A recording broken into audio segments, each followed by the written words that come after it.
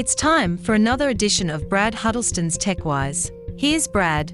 Technology dependence involves excessive screen time, whether watching high-definition television, using a smartphone, tablet, or staring at a computer screen. Where all of this becomes tricky is defining the word excessive. Rarely do I have a screen addict tell me that they use their drug excessively. Denial is a classic hallmark of any addiction. Everyone around the digital addict can see their consumption is completely out of control. Still, when confronted, the tech junkie can always downplay and justify their unbridled usage, most often accompanied by irritation or anger, but sometimes with a hearty laugh.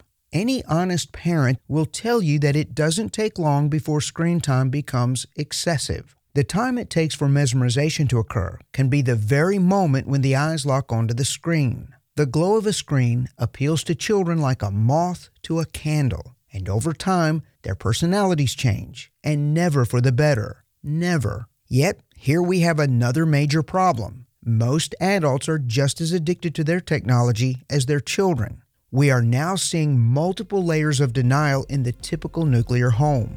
As a parent, are you willing to be brutally honest about your digital abuse?